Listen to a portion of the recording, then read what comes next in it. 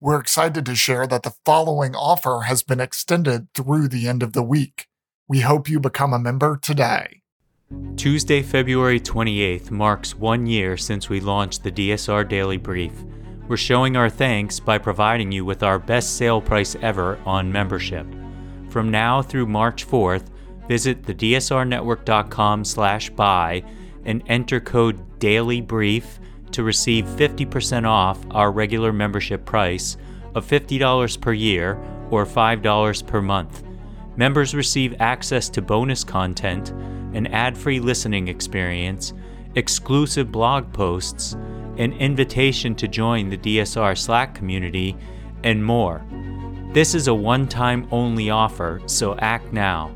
Visit thedsrnetwork.com/buy and enter code DAILYBRIEF to receive 50% off. Thank you for your support.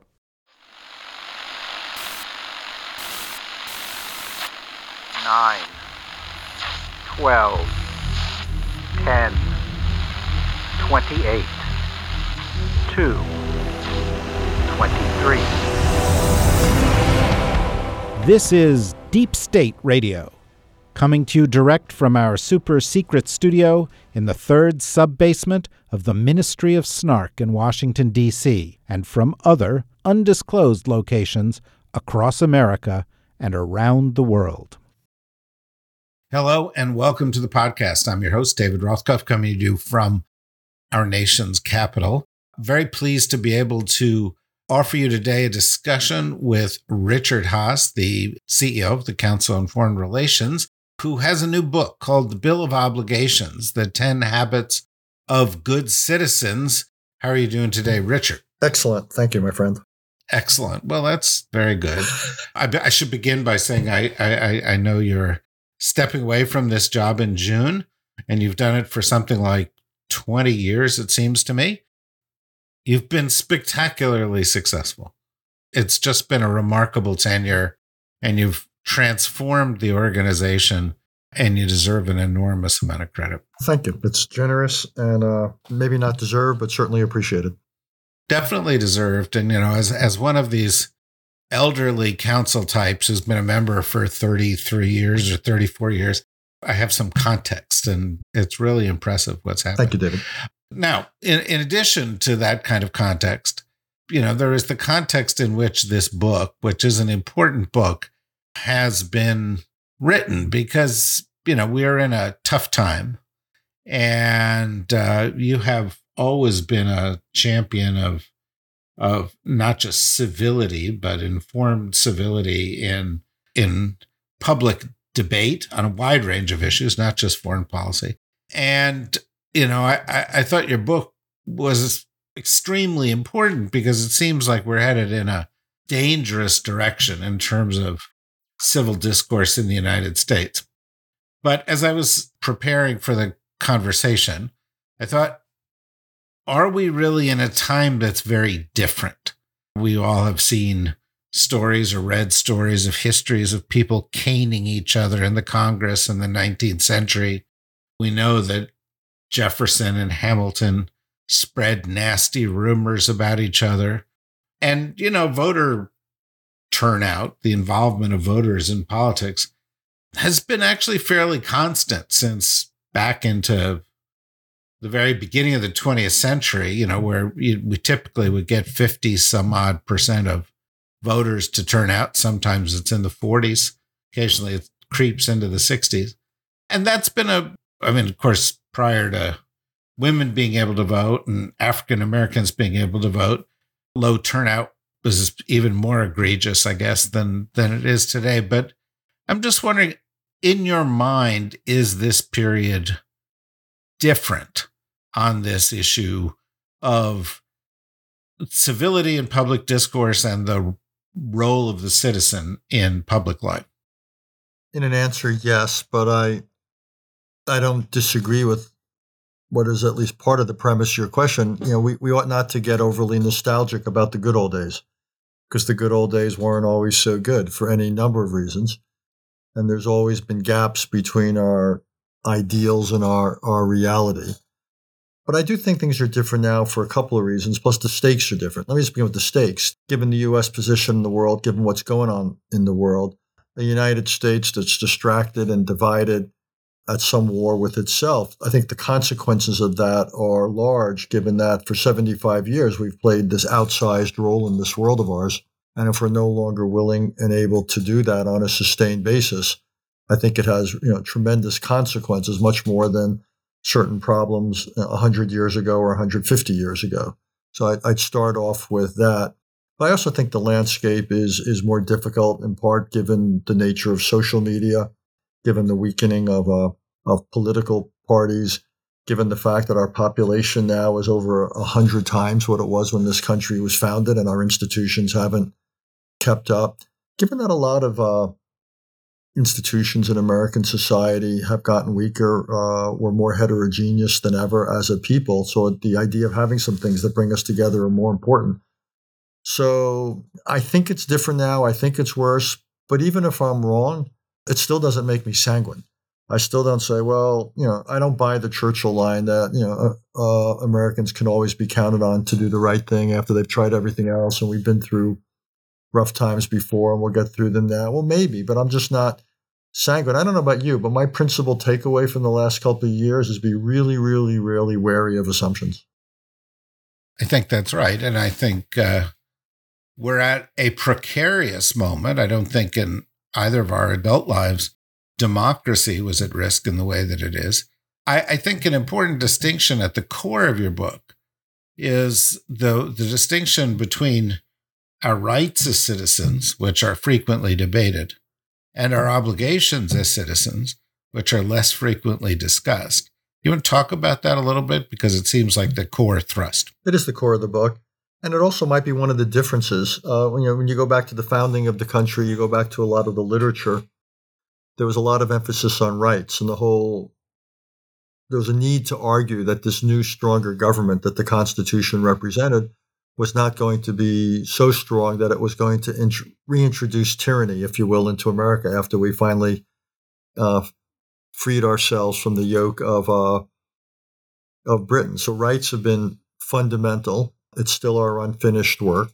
So no one should misunderstand me. I'm not saying rights don't matter. Of course they do. They're central to democracy. But imagine a slightly improved universe where there was no gap between our rights and our reality, where, if you will, Lincoln's unfinished work were finished and we had complete rights. Would that make American democracy sound and safe? And the answer is no, because there's simply no consensus on rights. You have a mother's right to choose versus the rights of the unborn, or someone's right to bear arms under the Second Amendment, someone else's right to public safety, and so on and so forth. So when you have rights that come into conflict, what happens then? And, I think it was Justice Breyer, Steve Breyer, who said, the tough issues that come to the court are not about right versus wrong. It's right versus right. And that inevitably happens. So if you have rights pitted against rights, you either have gridlock, if there's no willingness to compromise, or worse yet, the society descends into violence, where people who feel that their rights cannot be compromised and where they see a threat coming, they're prepared to do anything to eliminate that threat. So my takeaway is rights, as valuable as they are, as essential as they are simply not enough. The other side of the citizenship or democracy coin is obligations, and those are obligations that you and I would have to one another, and those are obligations that both of us would have to this country. You enumerate a number of these obligations. They're all, I think, sound and commonsensical. But I'd like to take one or two of them and talk to them in the context of reality. So one of them is be informed. Well, we live in an era of disinformation. You have this whole Fox News suit with Dominion swirling around us that makes this more apparent than it might have been to some beforehand. You can spend a lot of your time having information pumped into your brain by the internet, by cable television, by podcasts, by so forth, and not be informed if what you're getting is wrong or deceptive or.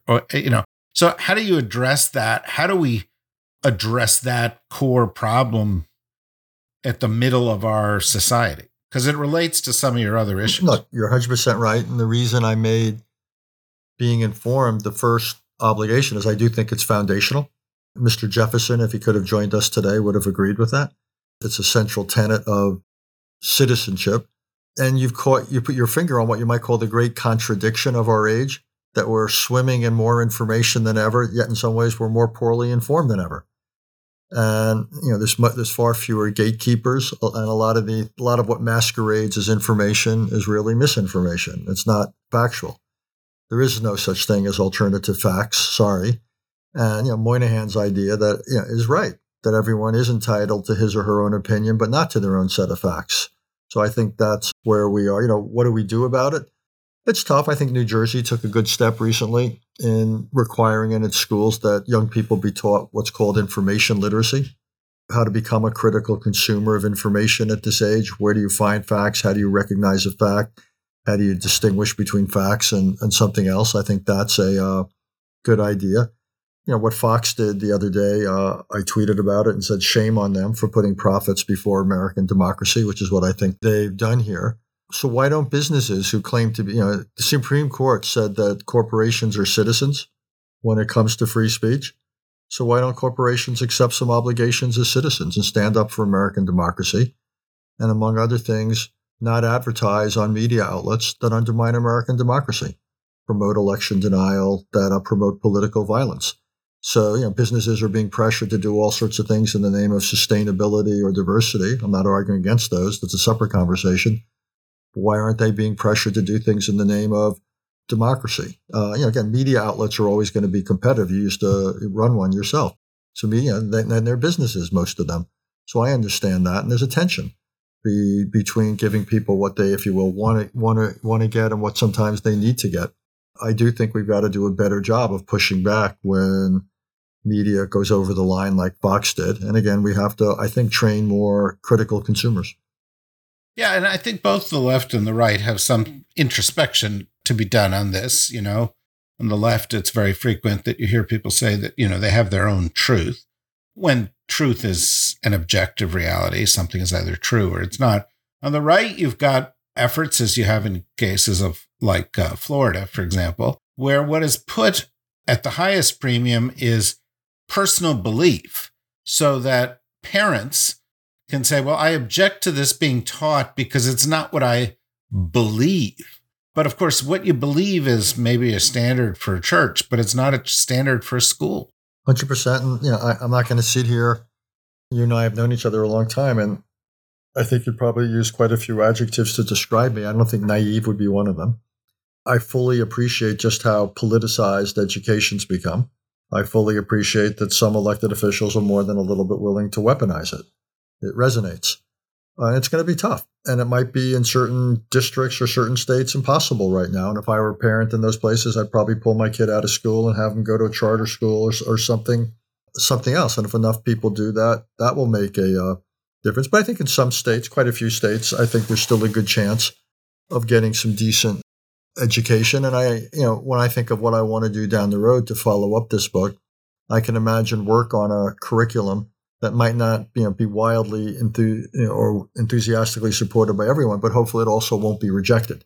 And I think we've seen some attempts at courses and curricula that have gone way, way too far in one or the other direction, left or right or whatever you want to call it. So again, it ain't going to be easy, but it's certainly worth running. You're never going to meet universal success. And if some state adopted what I want, I expect there'll be some people who would want to pull their kids out or give them supplementary, quote unquote, education to offset it. So be it. Yeah. By the way, I don't want anybody to come away with the idea that I think anything about this book or its author is naive. I think these are 10 habits of good citizens that people ought to apply. I think how to apply them is the riddle that follows reading a book like this. And one of the areas where that is apparent to me has to do with something we talk about staying open to compromise. And, I come from a tradition, sort of the foreign policy community that we both were brought up in, where frankly, one of the beauties of the community was the expectation of civil discussion, the understanding that different sides would have different points of view, and according respect to the other side so that you would weigh things in that context. But if one side is saying evolution isn't true, or vaccines don't work, or, as has been amazingly happening in the past 24 hours, January 6th really wasn't a violent coup attempt. It was actually just some peaceful tourists. And, we're being asked to deny what we saw with our own eyes. How do you compromise in an environment that's that polarized? The answer is you may not. I don't argue for universal compromise. Compromise may or may not be the best approach. You've always got to compare it to the alternatives. So in some cases, you hold firm, and you can't beat something with nothing. So you put forward an alternative. And it may be in some areas, where in certain communities or states, we can't come up with an approach that is, look, you'll never come up with one that's universally acceptable, but even one that's acceptable to a working majority, then so be it. Again, look, we're divided. I get it. And it's going to be hard if you have a context or a media backdrop that is like the one we have, with major outlets acting irresponsibly as they are. And then again, all I can do is I fall back on the critical abilities of consumers, and I fall back on those who are, look, Fox is doing what it's doing because of profit. It'll continue to do what it's doing until that profit no longer exists. And so my view is people should turn away from it, and businesses, to begin with, should turn away from it. And I think businesses should be pressured to turn away from it. Businesses would come under tremendous pressure if they were to support certain things that would be considered racist or discriminatory against women. Or look what's going on now with the move against Walmart. Why are we not willing to act in the name of democracy against those who would threaten it? I don't understand that. I mean, part of the issue here has to do with not just Fox, but all media, when there's an impulse to suggest that the media has an obligation to fairness, when in fact that's not what the media has an obligation to. The media has an obligation to tell the truth. Presenting both sides of a story when one side is wrong or malicious seems irresponsible to me. Look, yeah, exactly. I mean, if one side says the earth is round and the other side says the earth is flat, I don't think equal time makes a lot of sense. That's not fair. That's just stupid. So I think, again, there's got to be the law of reason here at times. And again, it's not going to be for everybody, but you have to hope it prevails. And that's where, if media is in business, then they have to get those to get involved who make that business viable. And again, media survives on two things: advertising and subscription, or viewers. So one has to if media is going to act irresponsibly and threaten democracy, hopefully one can find ways of either weakening its advertising base or its viewer base or readership base. You point out that you can't legislate this. This has got to be something that comes from within the citizens. But having said that, there are some things that we could do differently. There are countries, Australia comes to mind, there are countries where you're obligated to vote. And you're somebody who's tracked the world. And I'm just wondering if you can think of a couple of examples of countries that get this better than we do and we could learn from them. Actually, it turns out I learned the other day, it's not technically voting that is mandatory. You have to go to the polling place. You get a ballot. You can foul your ballot.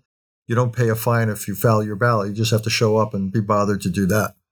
I don't think that would go down well here. Americans don't take well to things that are mandatory. And I think if we made voting mandatory, there'd be enormous pushback. Indeed, you'd never be able to get the votes to make voting mandatory. If you try to make public service mandatory, I think, again, you'd fail. So I think you want to in the case of public service, you want to incentivize it. In the case of voting, you want to make it easy.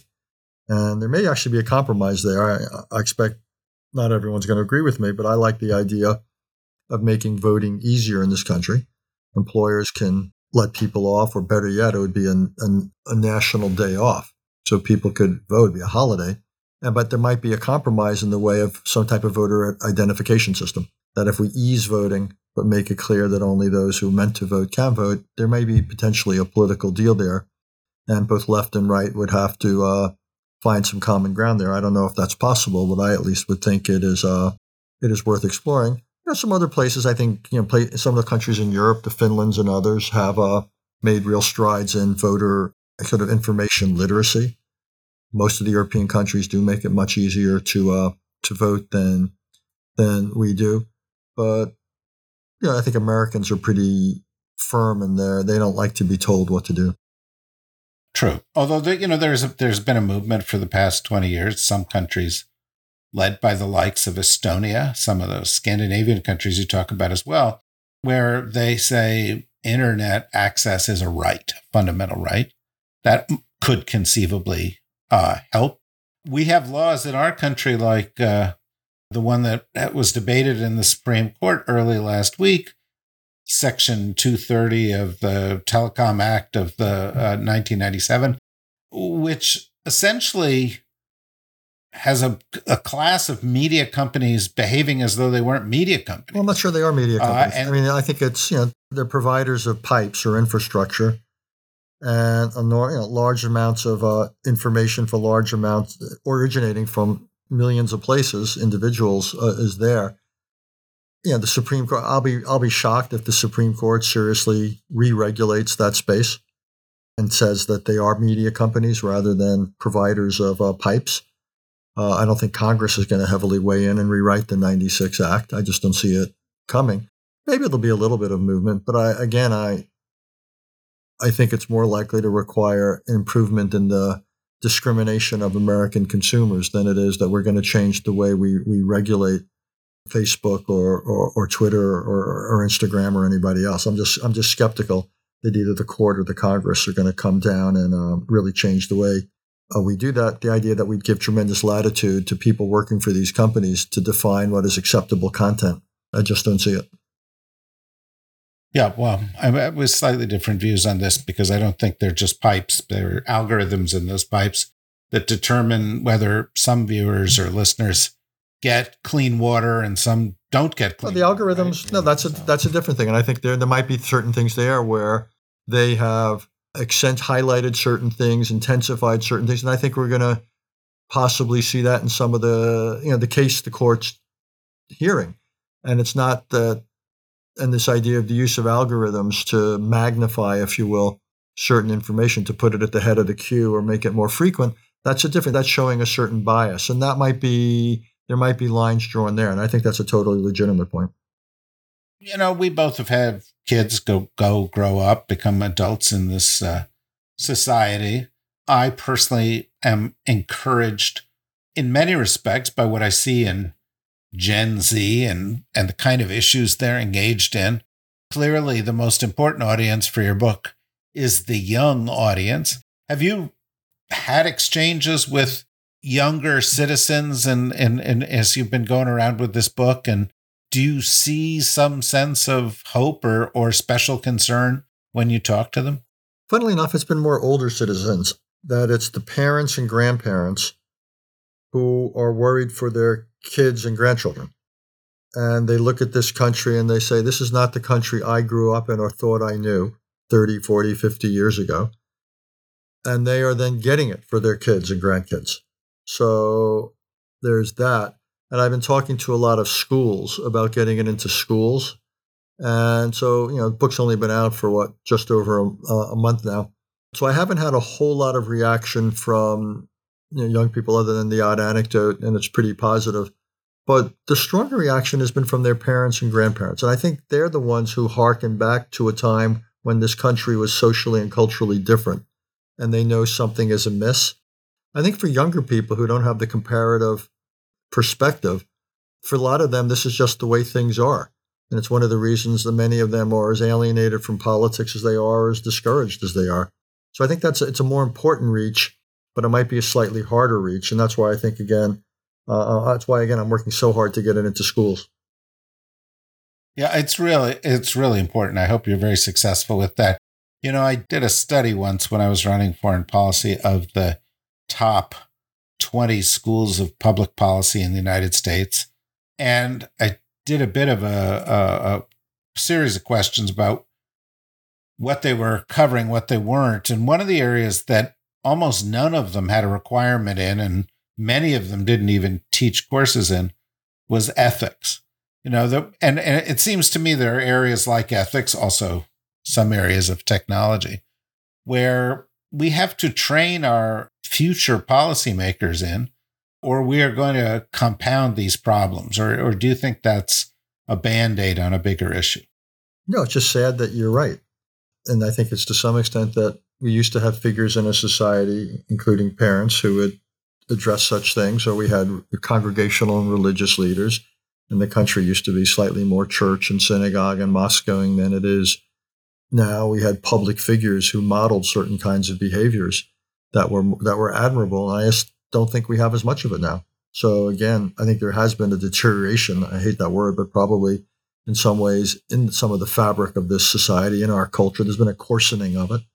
I think is fair to say. So that's why, again, I feel, I felt compelled, to talk about things like civility and about norms. I think, and about the responsibility of religious authorities to step up. And I'm not asking them to take policy positions on what to do about Ukraine, but I do think religious authorities could pretty safely speak up and talk about civility, or not resorting to violence, or being open to compromise, or above all, the common good.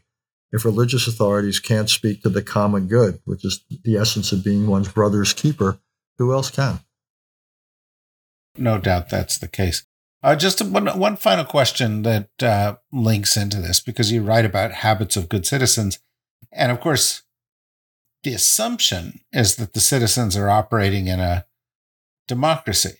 And yet there is a strong undercurrent, not just here, but in a number of places, to explore authoritarian paths.